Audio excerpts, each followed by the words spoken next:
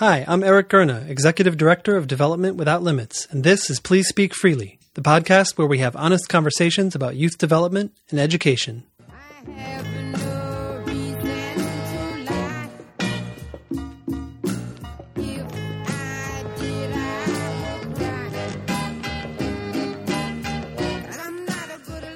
So I'm here in West Philadelphia with Mark Manella, who's the CEO of KIPP Philadelphia. Did I get that right? Yep. Good. Absolutely. Mark, thanks for agreeing to be on Please Speak Freely. My pleasure, Eric. So I guess, there's so much to talk about when it comes to KIPP.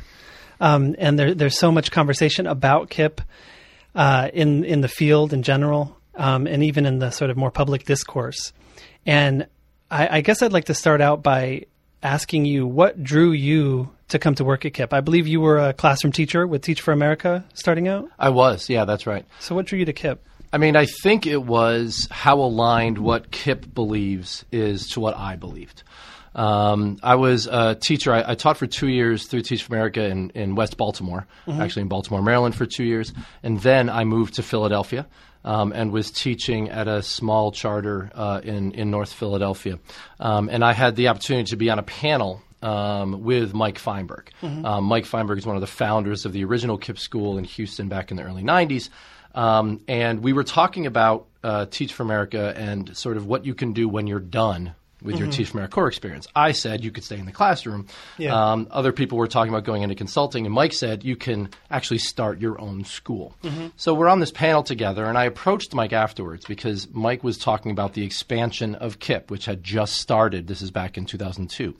And I said, Mike, when are you guys coming to Philly? Because everything that you're talking about, what kids can do when they're taught in a high-quality way in a safe environment, that's what I believe too. And so if you guys were to come to Philly, I would be the first person to apply to be your science teacher. And he said, well, I've just listened to you for the last 90 minutes, and you're exactly the kind of guy that we would like to see open the first KIPP school in Philadelphia. And so, from there, it was a question of really digging deep inside myself and figuring out what it was I was really willing to commit to and do towards what I believed. And at the end of the day, I decided to apply for the Fisher Fellowship, which is a one-year training that KIPP Foundation runs to help teachers learn how to set up and start their own KIPP-like schools. And so I was fortunate enough to be selected to be a Fisher Fellow. And from there, worked in the 02-03 school year designing a school. I had to apply for a charter. I had to recruit kids. I had to hire teachers. I had to get insurance, like everything you have to do. And this is sort of a mock exercise, or this is you're really going through the process right off the bat? This is how KIPP Philadelphia started. Okay. It was this 02-03 school year where I spent the entire year working to this. And in July of 2003, we opened KIPP Philadelphia Charter School. 90 fifth grade students, 4 teachers, an office manager in a somewhat abandoned community center in North Philadelphia. And those were our sort of inauspicious beginnings. And so you basically just stuck with it and ended up as the CEO. When did you start as the CEO, or did you just sort of grow into that role as the thing grew, that you stayed the leader of the whole thing? It was the latter. Yeah. And so I was sort of always the CEO of KIPP Philadelphia because back then it was just one grade. Right. And as we grew and we experienced more and more success, and by the time that our first group of kids, those fifth graders, were in the 8th grade, which is the end of a KIPP middle school experience, 91% of our 8th graders were proficient or advanced on the state test in math and 91% in reading. And we knew we were being successful at that point. And so we decided to grow.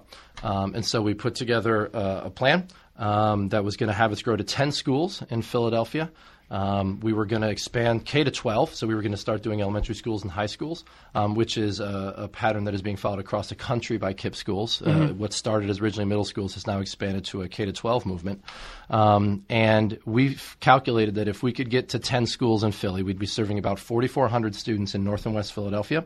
And that expansion would increase the number of students from Northwest Philadelphia who are going to college by about 40%. It was a pretty significant impact that we knew we could have. And so we've set out on this plan. We're currently today at 4 schools. We serve about 1,000 students. We have an elementary school, we have 2 middle schools, and we have a high school. And we are on our way to hitting 10 schools by 2016. Okay. So at the beginning of that, you said that what really drew you to it was that KIPP believed what you believed, that you felt like there was a sort of it was compatible. Your values, your beliefs was compatible with what KIPP was already trying to do. So what is that set of values? What is that set of beliefs? Ultimately, it's that if you work hard and you are nice, that there is no limit to what you can accomplish. Our students come to us between 2 and 3 grade levels behind. I mean, that's our reality. Our students largely come to us from the neighborhood schools that have basically failed their neighborhood for generations.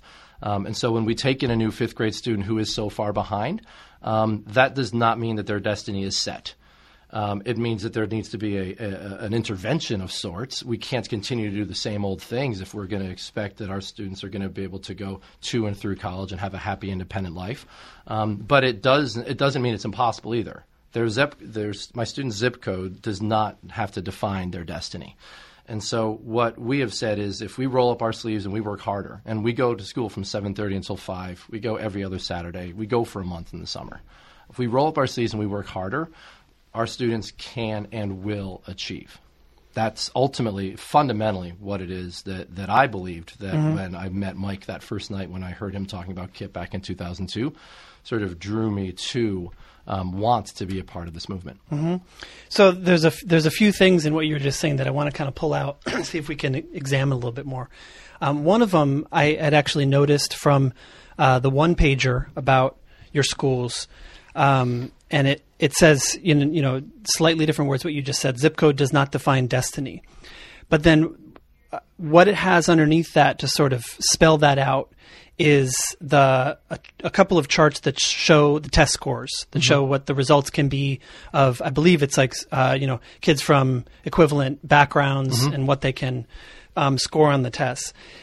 Now, when I saw that, what came to mind for me was if it's saying zip code does not define destiny and then it's showing the test score results, does that mean that the test scores are equivalent to the destiny in that equation? I'm glad you asked that question. I mean, obviously not, but at the same time, there needs to be some scoreboard to point to at the end of the day to understand how we're doing. For KIPP, the goal is not a 7th grade math score. That in itself isn't a goal. A 7th grade math score lets us know how we're doing against our goal. Our goal is for all of our students to have a happy, independent life. And the way that we sort of make that tangible for our students is talking about college. Because increasingly in this economy and in this world that we live in, a bachelor's degree or an advanced degree is going to be sort of one of the things that you need in order to have that happy, independent life. And so when we're talking to our 5th graders, when we're talking to our kindergartners, when we're talking to our 9th graders, we're talking about college. And so test scores are, like I said, they're like a benchmarking. More than they are the goal. If test scores were the goal, then why would I have music class? Why would we put science education when there's no science test into our curriculum? We have to be careful not to only think about the tests because then that leads to 4 hours of math and 4 hours of reading every day. There's more to a college preparatory education than just math and reading. But you have to have math and reading. It's a false choice to say that we can't have great scores and have a robust college preparatory education that includes all the things that I was fortunate enough to have with my suburban public school that I attended when I was a child. We want that for our kids here at KIPP Philadelphia as well. So if the test scores are a benchmark to see if you're making progress towards these larger goals, is what you're saying, right? Yes. So, but what do you think about the tests themselves? Like how good of a benchmark are they? How good of a measuring system are they? They're just okay, right? I mean, ultimately, it's fun to have these types of conversations because we can talk about whether the test is appropriate or not. I would love to see more performance-based testing on here. I would love to see it structured differently. I'd love to see a portfolio be able to sort of be a substitute for a written bubble-in standardized test. But the reality is my kids have to take the test that's in front of them, and that they'll be judged and our school will be judged based on how they do. And we can talk all we want to about whether or not the tests are fair, or whether or not they are an accurate indicator. At the end of the day, our kids have to perform on them. President Obama had to nail the LSAT, or else he wasn't getting into Harvard Law. Now, there are things about President Obama that make him a great leader, and let's not get political, like whether you think he's a great leader or not. There are things about him that make him a pretty incredibly successful guy, right? Ultimately, he had to nail the LSAT, or else he doesn't get into Harvard Law, and if he doesn't get into Harvard Law, all these other doors aren't open for him. He could have said, well, the LSAT is an unfair measure, and so I'm not going to take it, or I'm not going to prepare for it, or whatever. But he didn't do that, right? And our kids can't or shouldn't do that either. Okay, but in that analogy, I agree that the young Obama saying the LSAT's an unfair measure, I'm not going to take it, is unreasonable to expect that. But your school in that analogy is Harvard, right? So if Harvard said, and I don't know anything about the LSAT, so you're using it as an example. But I like the example because it's clear and it's at the highest level of education in terms of the hierarchy. So if Harvard decided to say, we think the LSATs are an unfair measure, we don't think they measure the intellectual capabilities of students, we don't think they measure the aptitude towards being a good attorney, we're no longer gonna care about the LSAT. You can take it, you can show us your scores, but we're not going to care about it. If KIPP did that, well, I mean, doesn't KIPP as an entity, as an institution, have that kind of? I don't want to say it has as much influence as Harvard does, because nothing has as much influence as Harvard does, except maybe Yale. Everybody, so calm down. But it's. I don't think it's really a fair analogy to say, well, our kids shouldn't be expected not to take the test. But why does KIPP have to care so much about the test? At the end of the day, our kids are going to be judged, whether it's when they apply to high schools, if they decide to leave our middle school and try and get a scholarship to a private school or try and earn acceptance into a magnet, or whether it's at the end of high school when they're going to try and get into college. Our students will be judged. And so to that end, we aren't doing our job if we're not preparing them to be judged. And if we're not setting them up for success on that. And so, when a college is looking at whether or not we're doing a good job preparing them, they're going to look at test scores. Right, and when they're looking at whether they're looking at the individual student or they're looking at the school. Right. But if you, as a leader in education, you yourself or KIPP as an institution believes that there should be more, as you said, there should be more portfolio assessment, there should be more performance-based assessment, there should be more varied measures that aren't just multiple choice tests.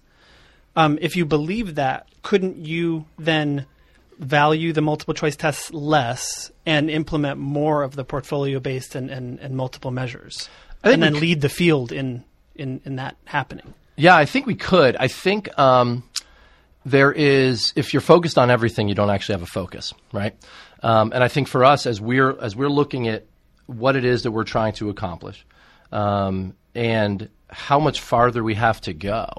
We went and put together a study of how our alumni are doing in terms of college completion. We called it the KIPP College Completion Report.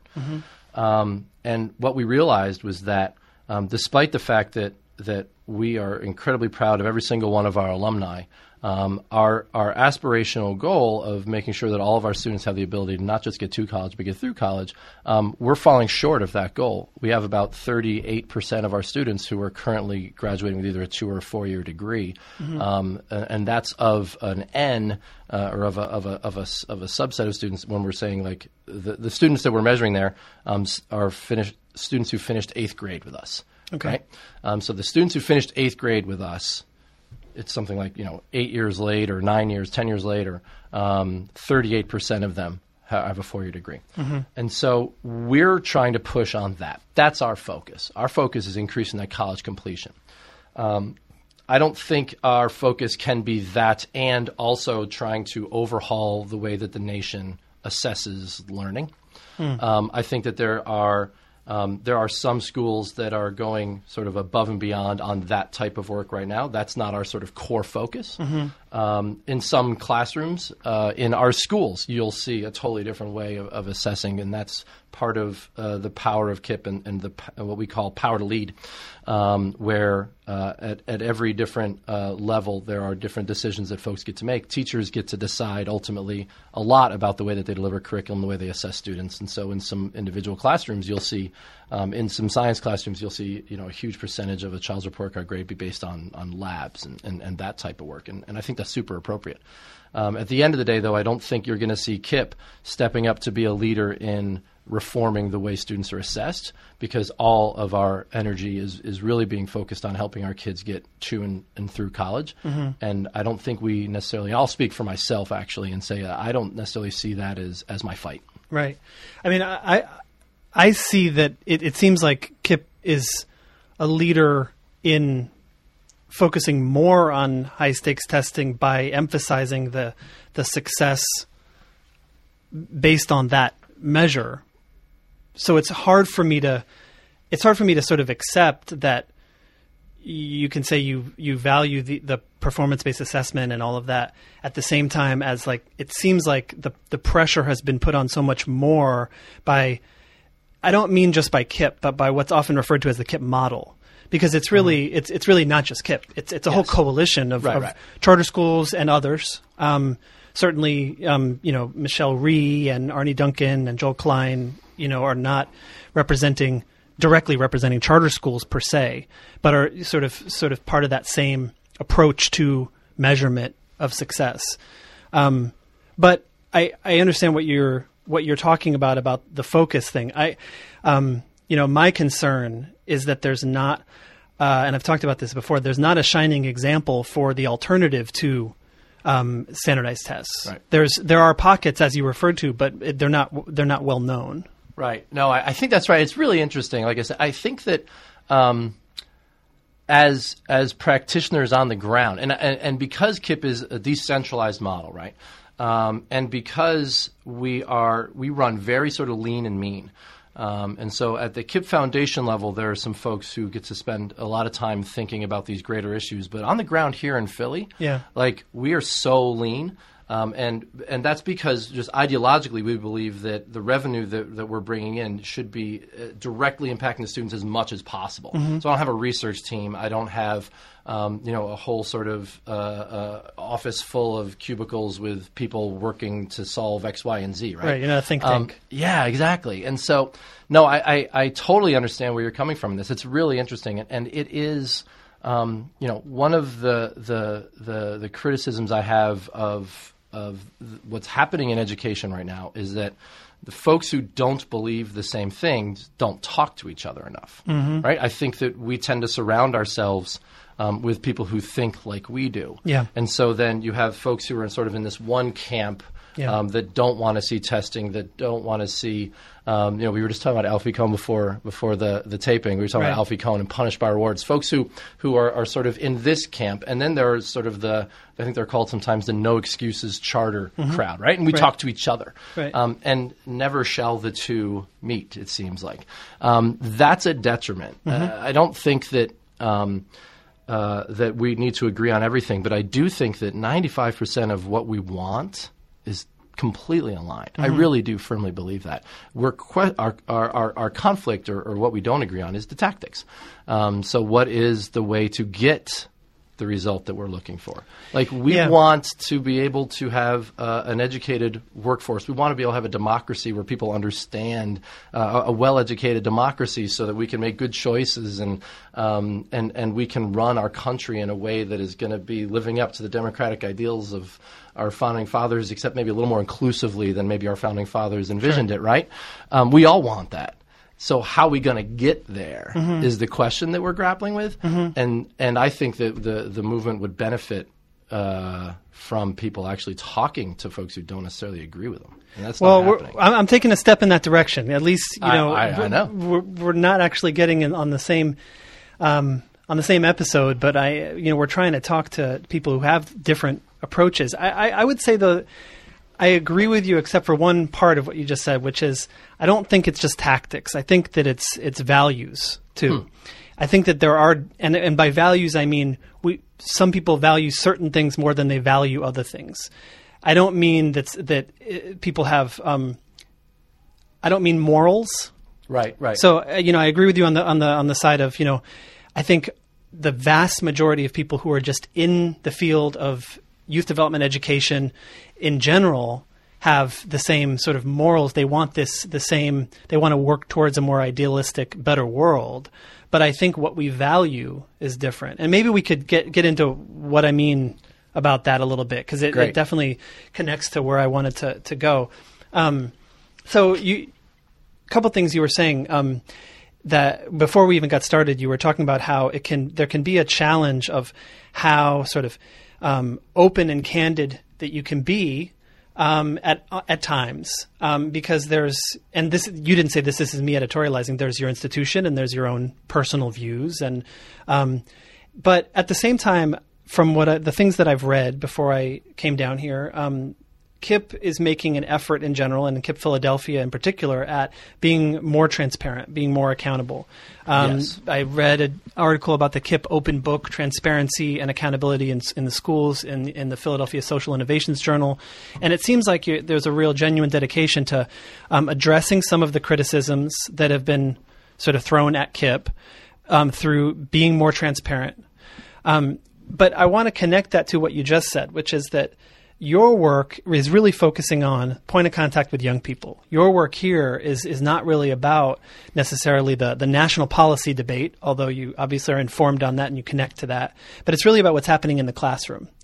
And so I want to sort of ask if we can take that open book concept and apply it to what's happening in the classroom a little bit. Mm-hmm. And just to ask you, just first of all, just what's your pedagogic approach? What's your philosophy about how young people learn? What kinds of learning environments are best? That sort of thing.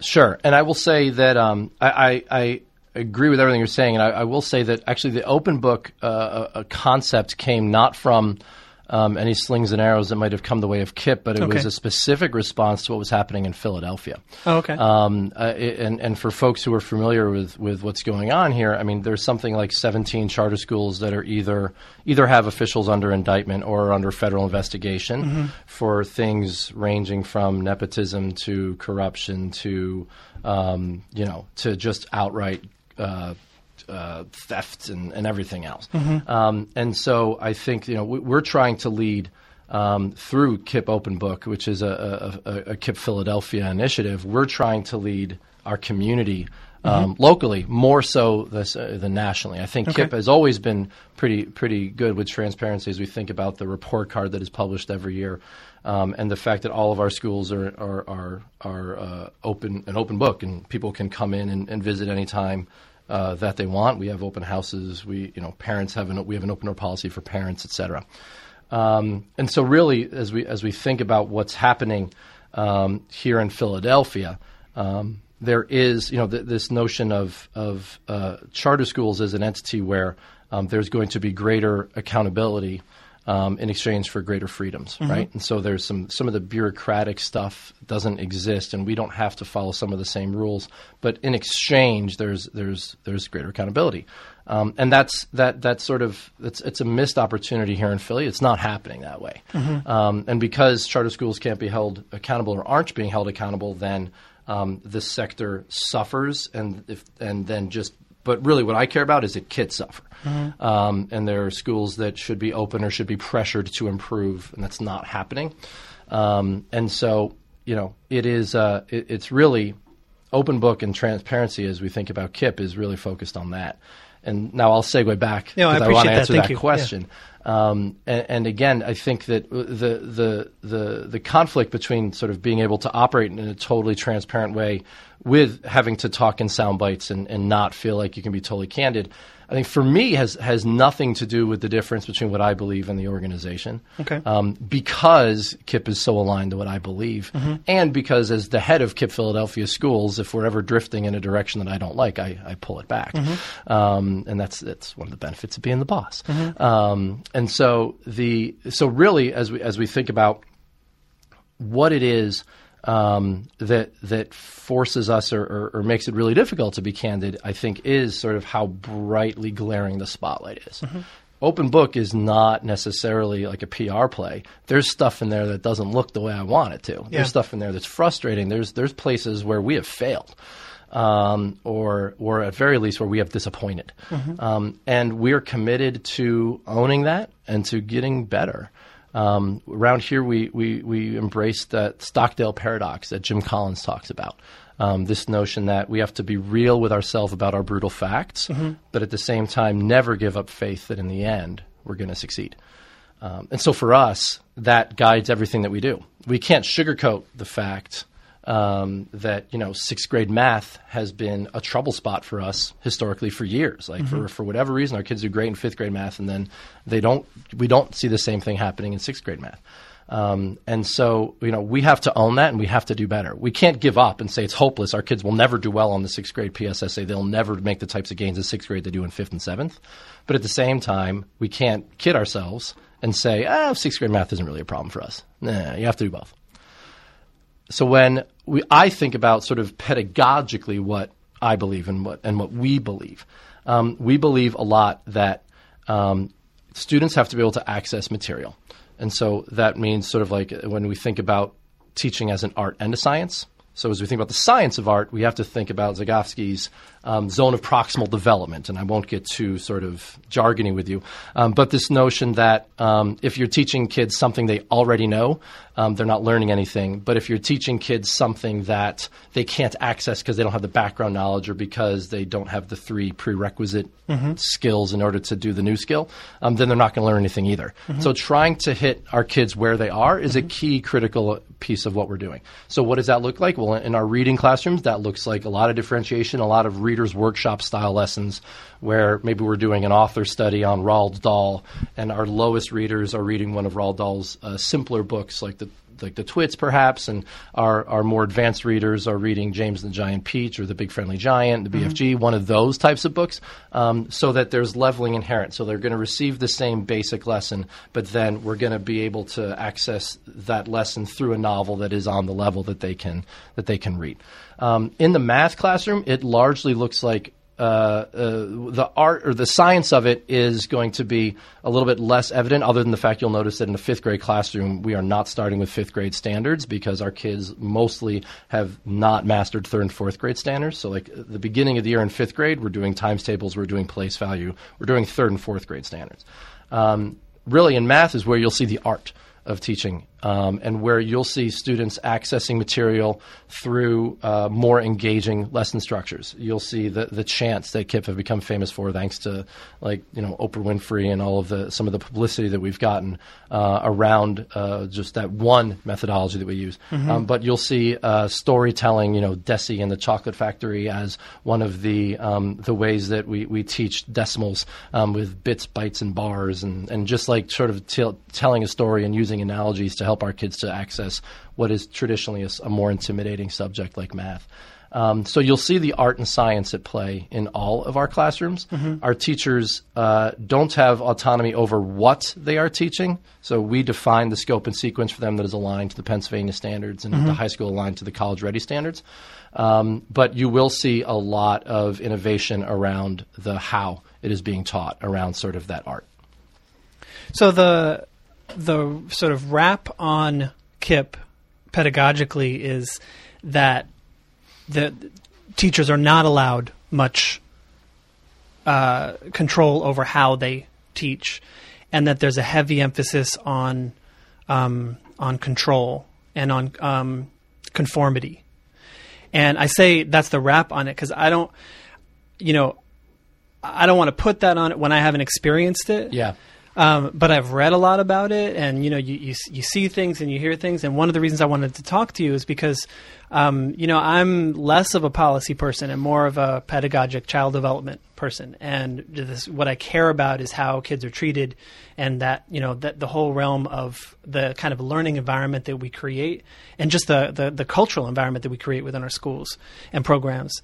And so I'm wondering, is that wrap? Does does that come from somewhere? Just to get you to sort of think and talk about that aspect of it, the conformity, the culture of control, criticism that's been put on KIPP. Yeah, I think that back to, you said something earlier about how there's KIPP, there's and sometimes KIPP is thought of as like a leader in this movement, but this movement involves a whole bunch of people, a whole bunch of different organizations. It's a much more sort of larger patchwork sort of movement, right? I think that you'll find, and let me just speak for KIPP Philadelphia, I think you'll actually find that to be pretty false. And let me say that more sort of definitively. That's false here in KIPP Philadelphia. It's not true. The distinction between how a lesson is taught and what a lesson is taught is clear and distinct. So our teachers have a ton of autonomy over how it is taught, but we are defining for teachers what they will be teaching. And we think that is sort of the right level of intervention and the right level of, let's call it, support for a teacher when they're going to be coming in and when they're going to be expected to be expert. I think that one of the advantages that we have here at KIPP Philadelphia, we require 2 years of urban classroom teaching of all of our teacher candidates, of all of our applicants. And so we really are able to work with some teachers who are already quite good and are already establishing that they know how to manage a classroom, that they know how to drive results, they know how to build relationships, and they know how to and frankly, let's, instead of say no, they believe what we believe about teaching and learning. And so for us, we don't have to exert that type of command and control because we're hiring rock stars. Rock stars in the sense of they have a high level of skill. Yeah, among other things. And what I don't want to sell short, because we think it's actually the most important thing, is they believe what we believe. And when I say that, it really comes down to sort of one critical belief. On our website, you'll find 10 regional beliefs that KIPP Philadelphia holds. But the one that really sort of jumps out and the one that really guides our work in the classrooms the most directly is that we believe that all children will learn when taught in a high-quality way in a safe and orderly environment. Like that is a belief that we hold. And we are testing our teacher candidates when they're coming in, they're applying for a job at KIPP. We're testing that belief. We want to know if folks believe that. Because sometimes we in our history, we have found that teacher who got 90% of her kids to pass some state test wasn't even worried about the other 10%. Or said, that 10%, those aren't kids I can't do anything with those kids. And that's just not at all what we believe. We're here to serve every single child that's going to walk in our doors. And we have to make sure that the teachers that we hire believe that as well, or else you have misalignment between what I'm saying right now into this microphone and what's actually happening on the ground. And that misalignment is going to be a killer. That's the type of things that brings organizations to their knees. And what? So of those, let's talk about those 10% a little bit, or whatever the percentage might be, much higher, right? Of young people who are coming in and who are not necessarily performing on the tests at the level that you want them to be. Maybe they're not. They don't have the sort of attitude to engage with the class as much as you want. Maybe they're not behaving according to the rules and standards of the school. How are those things handled and dealt with? What's the sort of philosophy about how to manage a large group of kids? I thought you were going to ask me a different question, so sorry. Our approach to those students is, first of all, it's guided completely by the Stockdale paradox. We're going to be real with ourselves with what's going on. We're never going to give up faith that our kids are going to be able to go to and through college and have that happy, independent life. Okay? And so we have to be able to come up with then the systems and the supports to make that real, because we have our behavior system that we believe sort of works for anywhere between 85 and 95% of our students. But then what about the other 5 to 15%? We have to exhaust every single thing that we can think of. We have to go outside the box. We have to go outside the room that the box was kept in. We have to go outside the building that had the room that had the box. Okay, like we never give up. We're going to try hundreds of different interventions to make it so that child can succeed. So, but before we even get to what's outside the box in the room and the out in the car and the parking lot, what's the box? What's the behavior system that works for 85% of the kids? Sure. So, and I can speak most specifically about it at the middle school level, okay? Because I think that's where that was when I was principal of the school, and that's I think the most developed and the most standardized across all of KIPP. So we have a very simple token economy system for our 5th and 6th graders, for the kids in what we call the sort of the lower school of the middle school. And so basically, in a nutshell, you make good choices, you earn dollars. If you act in accordance with our values and our beliefs, you earn dollars. When you make bad choices, you lose dollars. These aren't real dollars. These are KIPP dollars. It's like I said, it's a token economy. And all of that is captured in what we call the paycheck. Then as we are as the week goes on, they're earning and losing dollars. And at the end of the week, each student is given their paycheck. And so maybe at the end of the week, a child has earned $22. And you can see that they actually earned $29, but then they lost $7 for this, that, and the other thing. The types of things that you earn dollars for, like I said, if you're exemplifying any of our values, so you're showing resilience, you're showing respect, you're showing any of the values that we have, love, grit. You earn dollars for that. A teacher can assign $1 for that. You earn dollars for completing your homework. You earn dollars for showing up to school on time, basically meeting our expectations. And then you lose those dollars for things like chewing gum in class, for being disrespectful, for just making the types of mistakes that middle schoolers make. 10 to 14-year-olds make mistakes. We all make mistakes. But from 10 to 13, that middle school age, like, we know what the mistakes are, and so our systems are built around sort of making sure that there is an appropriate consequence for that.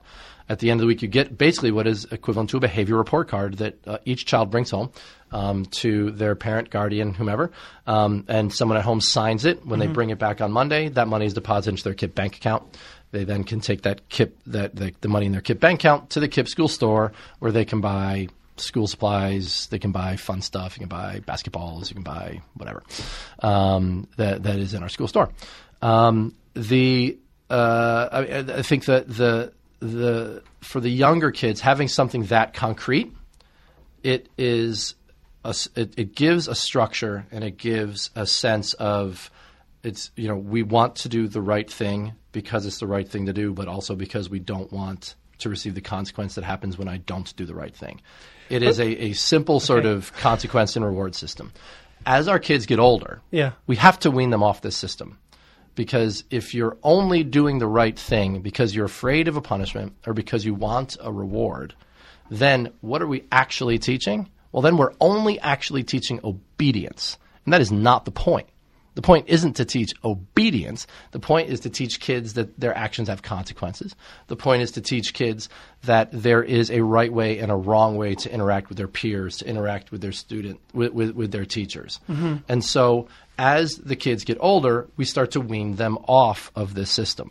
And so by the time you're in 8th grade, you're not getting a paycheck anymore because you don't need a paycheck anymore, because you already understand what's right and what's wrong in a school environment, and you're already choosing what's right. And I think that what some of the notions that are sort of heaped upon KIPP from folks who don't know or who aren't in our buildings is like they hear this paycheck thing and they're like, oh, my God. Like, that is, again, our friend Alfie Kohn, like, punished by rewards, right? Like, come on. All they're doing is teaching them how to sit and stay like they're some kind of animal. It would be the most inflammatory thing that someone might say about us, right?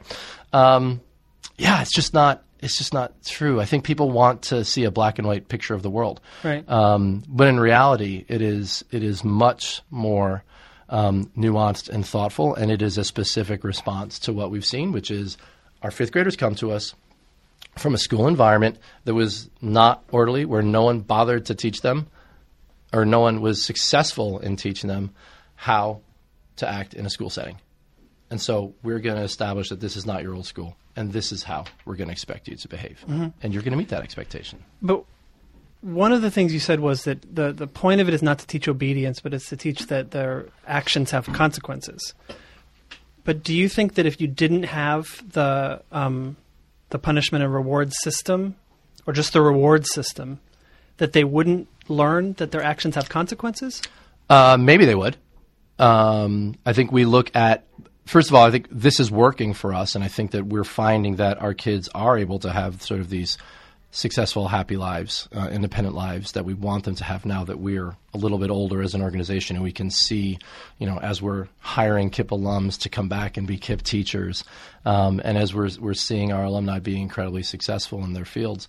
I think we're seeing sort of that it was an effective strategy, but at the end of the day, we believe that we're here to teach more than reading, writing, and arithmetic. Right? Mm-hmm. Like, character is as important to academic skills in terms of a student's success and having that happy, independent life. And so we want to make sure that character has as thoughtful of an approach, and the way that we're helping our students to develop that character is as thoughtfully developed as an academic curriculum would be. Right, and certainly, this is where I think it's different values rather than different tactics. Okay. And so how do I want to... Isn't the system where you're paying kids to behave a certain way, isn't that different from helping them to learn what it means to truly develop their own character? If they're acting certain ways in order to get certain rewards, aren't there messages that you're giving them about the way the world works that are outside of the specific action and the specific reward? I think that our approach is really rooted in sort of Kohlberg's stages of moral development, right? And so as we think about that work that Kohlberg did, we look at that sort of baseline stage of moral development is I do the right thing to avoid a punishment. And then it goes to, I do the right thing because I want a reward. And then eventually you get to, I do the right thing because it's the right thing to do.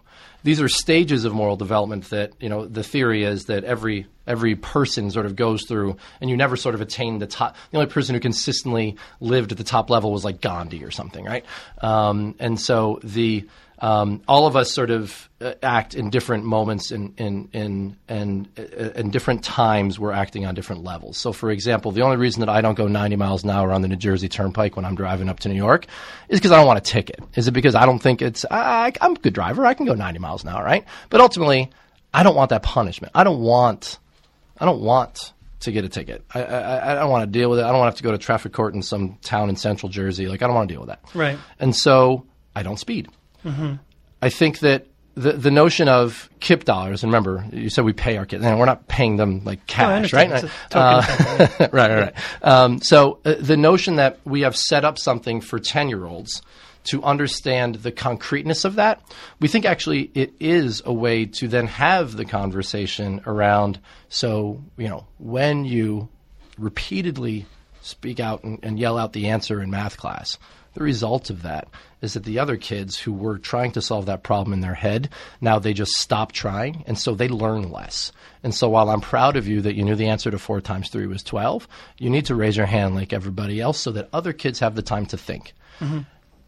I would love it if our teachers in the moment, could have that conversation like right then and there in that moment. The reality is that the way public schools are funded in this country, I've got to have between 25 and 30 students in all of our classrooms. And even the very best teachers aren't going to live in a world where they can have that conversation in the moment.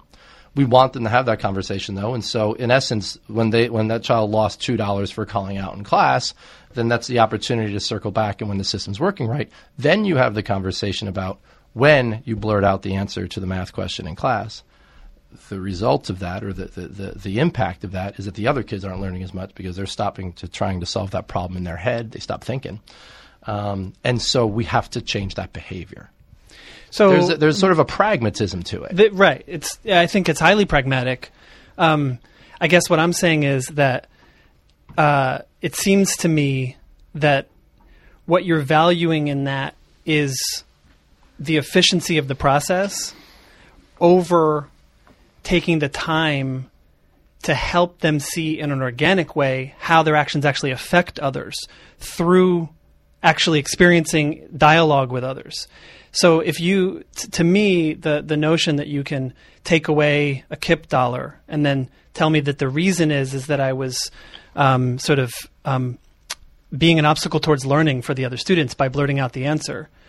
I'm thinking less about your reasoning and more about the transaction. If I was in a situation where I could hear from my peers about how my blurting out might impact them, I think a 10-year-old has the capacity to just understand that without the need to have the transactional sort of system. And what I'm saying is that I do think that it's a really deep philosophical difference that you're describing between your approach and the one best exemplified or described by Alfie Kohn, that the system itself that's in place is one that is geared towards helping people see that they need to make sure that they understand their place in the system and that they shouldn't go outside the lines of their place in the system. If they do the things they're supposed to do, they'll get stuff. And if they don't do the things they're supposed to do, they'll get stuff taken away, but there's also a sort of public image issue there that you're the kid with less points than everyone else. And so what I'm trying to get at is, like, it feels like that kind of token reward system, token economy system, is there primarily to keep control and then justified by things like Kohlberg stages of moral development. The explanation for it, the foundational philosophy for it, is backed into as a way to sort of wrap something around it that makes it valid. Interesting. So I would say, first of all, I think it's a bit of a false choice. I think that this is about and, not or, to once again rip something off from Jim Collins. Mm-hmm. And I would say that what you're talking about is the system when it's broken. Mm. So if it's not being implemented correctly, if it's being implemented incorrectly, then it is about sort of power dynamics. I'm the teacher, how dare you? And it's about control. Whereas we could also talk about the other piece of it, which also is the only way that you're going to implement sort of any sort of character development. And if it is done incorrectly, doesn't work either, mm-hmm. right? So, like, what I would challenge sort of listeners to think about is this notion of any system implemented incorrectly with, I think, now back to this notion of values, with sort of the wrong ends in mind. Mm-hmm. If your end is to teach obedience, if your end is to assert the power of a teacher, right? Then yes, that is an abuse of that system. That is when that is the failure of that system. On the other side of it, through having thoughtful conversations and making sure that children understand the impact and the consequences of their actions, without some sort of structure to it, if that isn't going correctly, then I think you have the opportunity. And sadly, what it can slip into is how many traditional school classrooms look in America's inner cities, which is disorganized, not an environment conducive to learning, because there is no system, because maybe the conversations are happening 1/8 of the amount of time that they need to, because there's so many misbehaviors now at this point that the teacher couldn't possibly have them all and possibly try and drive any kind of results and mm-hmm. drive any kind of learning. So I think that when what we're doing is working the way it's supposed to, it doesn't lead to that conclusion. Mm-hmm. It's interesting because in my mind, it's not just about how the classroom is flowing, but it's the creating a culture conducive to learning is also about each individual's attitudes towards the teacher, towards each other, and towards the material, right? And so the level of engagement that each young person has might not be evident by looking at a classroom and seeing. You mentioned earlier before we got started recording, it's very quiet today because there's a field trip today. Mm-hmm. And usually it may be much more rambunctious because I think you said learning isn't always silent, right? Oh, yeah. Right. But just by looking at a classroom, you can see a very orderly system, or you can walk into a classroom and see kids working in groups. You don't necessarily know how conducive to learning the situation is until you have a chance to really find out what's in kids' heads. Yes. Right. So part of my reluctance to accept the sort of token economy system as a means of, as the centerpiece of a culture, of a centerpiece of one cornerstone, I really should say, to be fair, of a culture, is that I was the kid who, when you tried to pay me to do something, I immediately hated it. So it's like, oh, you're going to give me a gold star? I mean, from pretty early on, it was like, I always felt like, are you kidding me? Like, you think I'm going to do all this work for a gold star? And, surely if someone had said, well, how about $10? Then that would have changed my mentality, but probably only until $10 became more normal. And then I'm going to do all this for $10, and I do think that that's all just scale. What the prize is all just scale and can have diminishing returns over time. But do you see that? Is there at least like a subset of kids who seem to sort of disengage with the whole thing because they feel like they're being condescended to? I don't think we see that terribly often. I can't say that of the 1,000 children that we serve that at some point someone's not thinking that. Yeah. I think that you alluded to it a little bit, but I think that the thing that we can't make sure that we must make sure that we talk about is the relationship between a teacher and a student, because ultimately any of this only works if you have that strong relationship. So first of all, if a teacher knows that Eric in the back of my class is like not into gold stars, then it would be our expectation that that teacher doesn't give Eric gold stars. And not that that means that he's got to get $10, but that it means that there is clearly something else that motivates Eric, and whether it is seeing his name on a list of kids who got a 100 on the test, or whether it is a positive phone call home to mom, or whether it is, frankly, remaining a little bit on the in the back and not having that spotlight. Whatever it is, like, our teachers have to know that. And when we talk about the art and the science of teaching, there's an art and a science to any kind of school-wide discipline system as well. And so, yes, chewing gum, we want that to be -5 in every single classroom because we want students to not pit teachers against each other. How come in Mr. Gurna's classroom that was only -2? You're unfair. You don't like me. So we try and have those consistent rules so as not to blow the mind of an 11-year-old and to make it very predictable. But at the same time, you have to know as the teacher sort of what the vibe is of your room, each individual student as a person, as a child, as somebody who is putting an unbelievable amount of trust in your hands that you're going to keep them safe and you're going to make the learning environment safe, a safe one to take risks. And at the end of the day, those relationships are the biggest reason why our schools are experiencing the success that they are. More so than a token economy system, more so than the fact that we wean them off it, more so than sort of the way it's rooted in Maslow. In Maslow? Sorry, not Maslow, Kohlberg. I forget my psychologist. No, I would love to hear about how it's rooted in Maslow. Well, I could tell you, right? I was a psych major once upon a time. I mean, the bottom line is safety is at the bottom of Maslow's hierarchy of needs. And to your point about what's conducive for a learning environment, if a child doesn't feel like it's safe to take risks, I need to know that every single one of my kids is willing to raise their hand if they think they know the right answer, not when they know they have the right answer, because that's when those learning moments happen. If I say 4 times 3 is 7, then my teacher needs to be able to help me understand what I just screwed up. And that needs to happen in a room where other kids aren't laughing. Because if other kids are laughing, next time I'm just not raising my friggin' hand and I do not learn as much.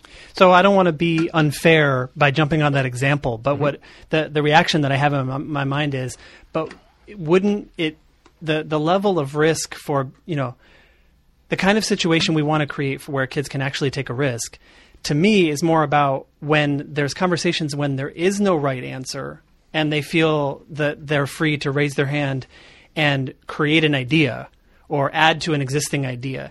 And it doesn't seem to me like those are the examples that are at your fingertips, because it seems to me like the the right answer, wrong answer.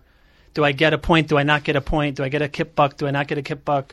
It is much more prevalent. Am I wrong? Is that unfair? I think it's a little unfair. I think I'm just trying to use the most concrete examples that I can.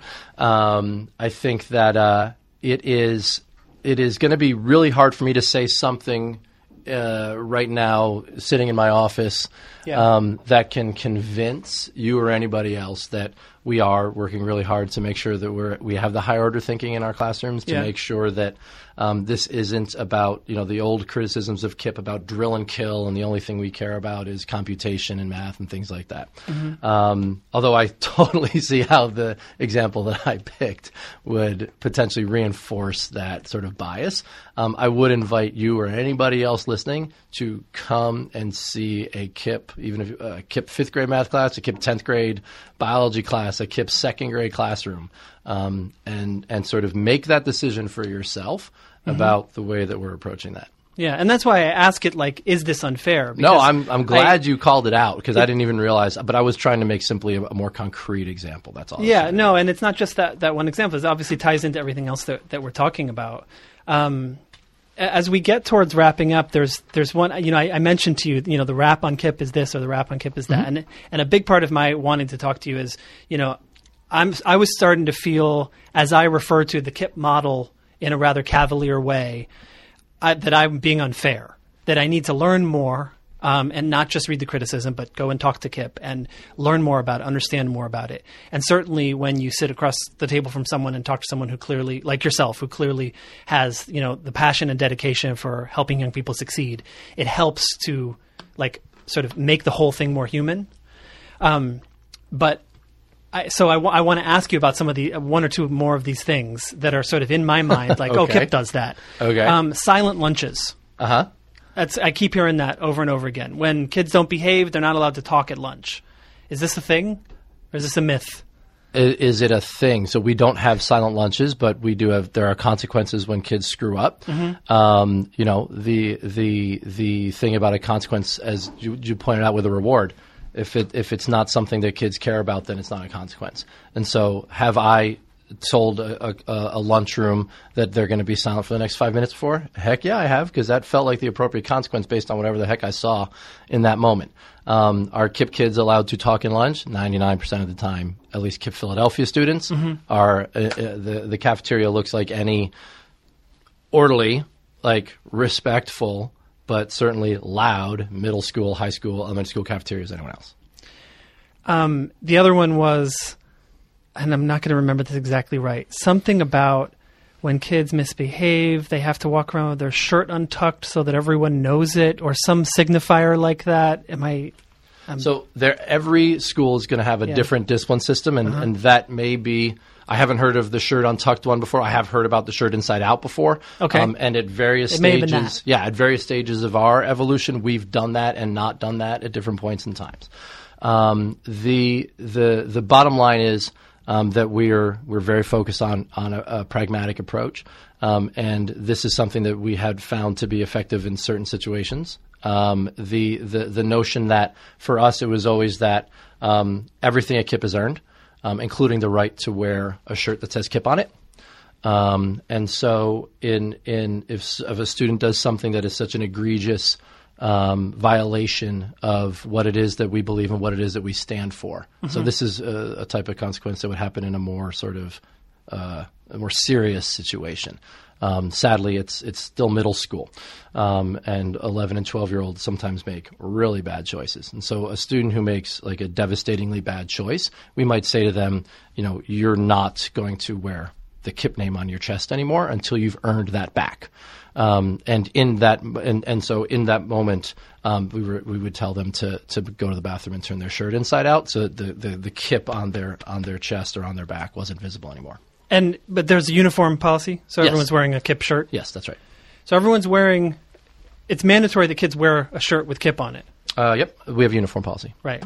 But they have to earn their right to wear the shirt with KIPP on it. When a new student starts with us, they wear a blank shirt Like we tell their parents, and we start our relationship with every family with a home visit, where after they're selected through our lottery, then we go and we explain the expectations of the school to the child and the mom. We let them ask any questions they have about their new school. And one of the things we tell them is that for the first few weeks in summer, they have to wear a blank T-shirt. It should be a blank white T-shirt until they earn their very first KIPP shirt, and we have a big ceremony for when they've earned the right to be.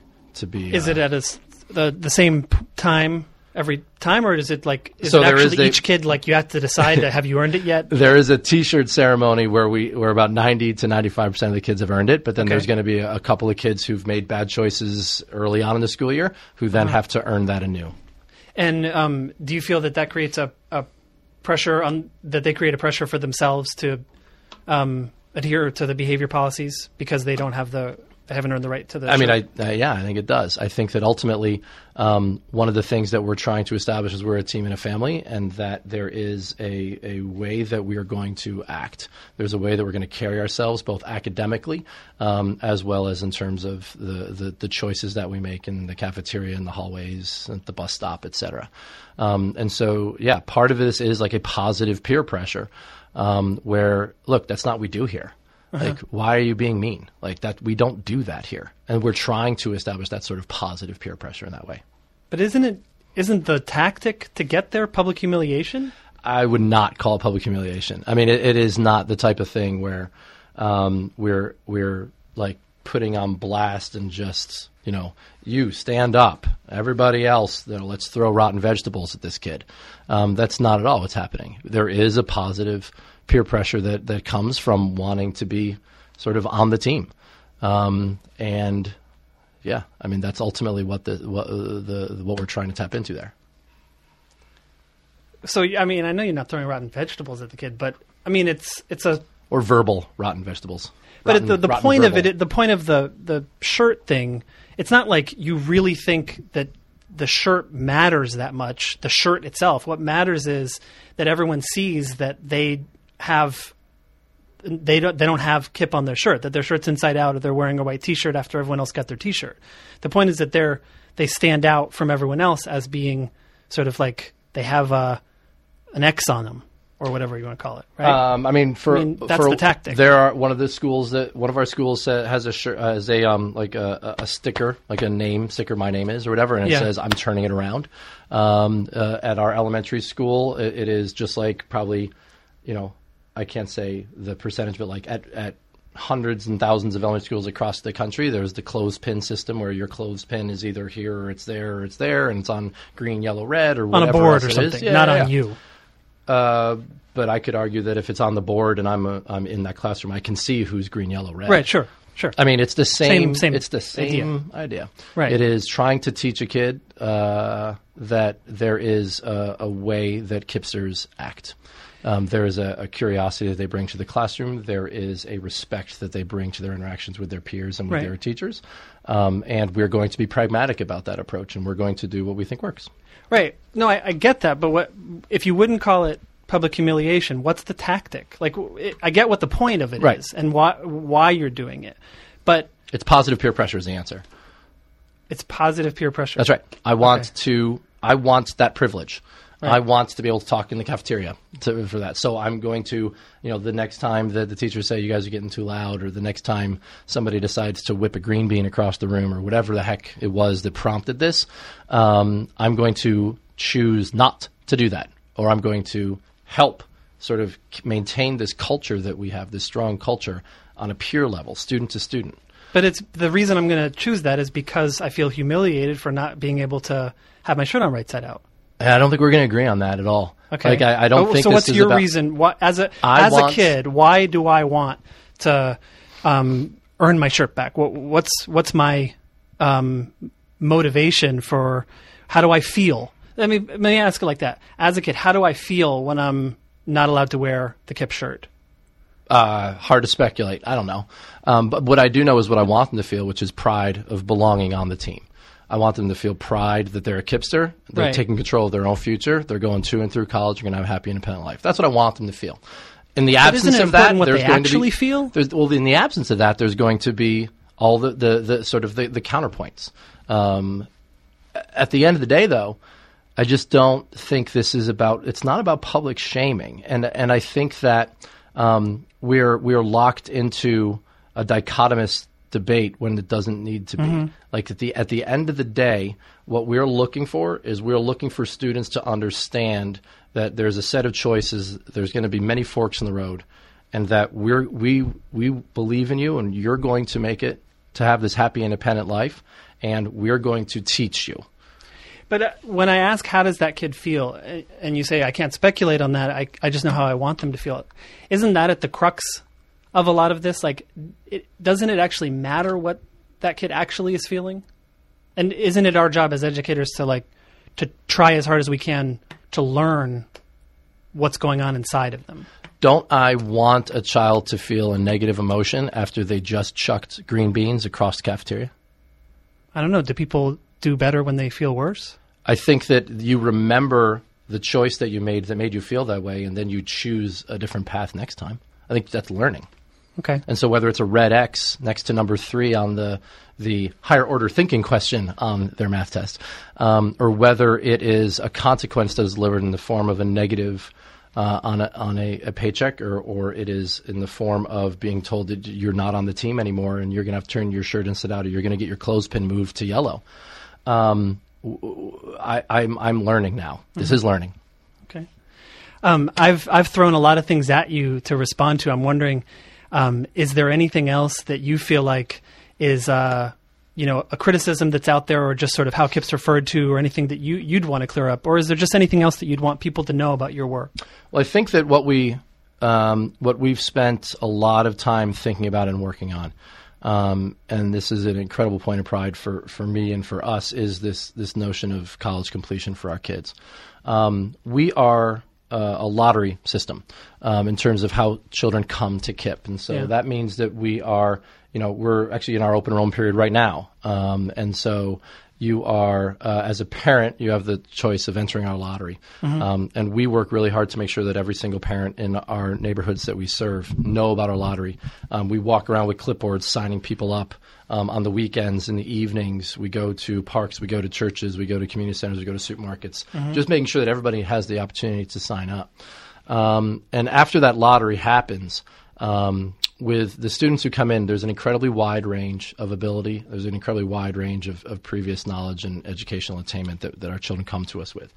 Of our KIPP Philadelphia, as when you put all 3 of our schools together, 17.8 or something % of them have a special education need of some kind, have an IEP. So there is that one criticism out there that we don't serve special ed kids. It's just patently false here in Philly. And then you look at for the students who are with us at the end of 8th grade, how many of them are graduating with a 2 or 4 year degree from college? The notion that 38% is, first of all, more than 4 times the average for kids who grew up in poverty in this country. That number is 8%. So 38% is almost 5 times that number. But yet we're still not satisfied, because for the top quartile by income in this country, that number is between 75 and 80%. We see that as the real achievement gap in this country. That is the thing that has caused the institutionalized poverty. That is the thing that is holding our country back from realizing what it could become. The fact that there are 8% of children who are going to have that opportunity to have that happy, independent life because they've got that college degree, compared to 75 to 80% for the top quartile. KIPP and others like us are trying to totally reverse that. And we're not going to be satisfied until we have closed that gap, not the 7th grade reading gap as measured on some state tests, not even the ACT or the SAT. What we're trying to do is we're trying to close that gap in terms of college completion.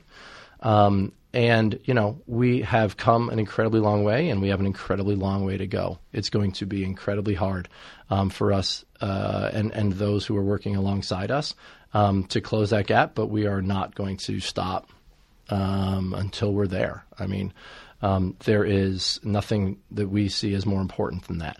And so we're going after it.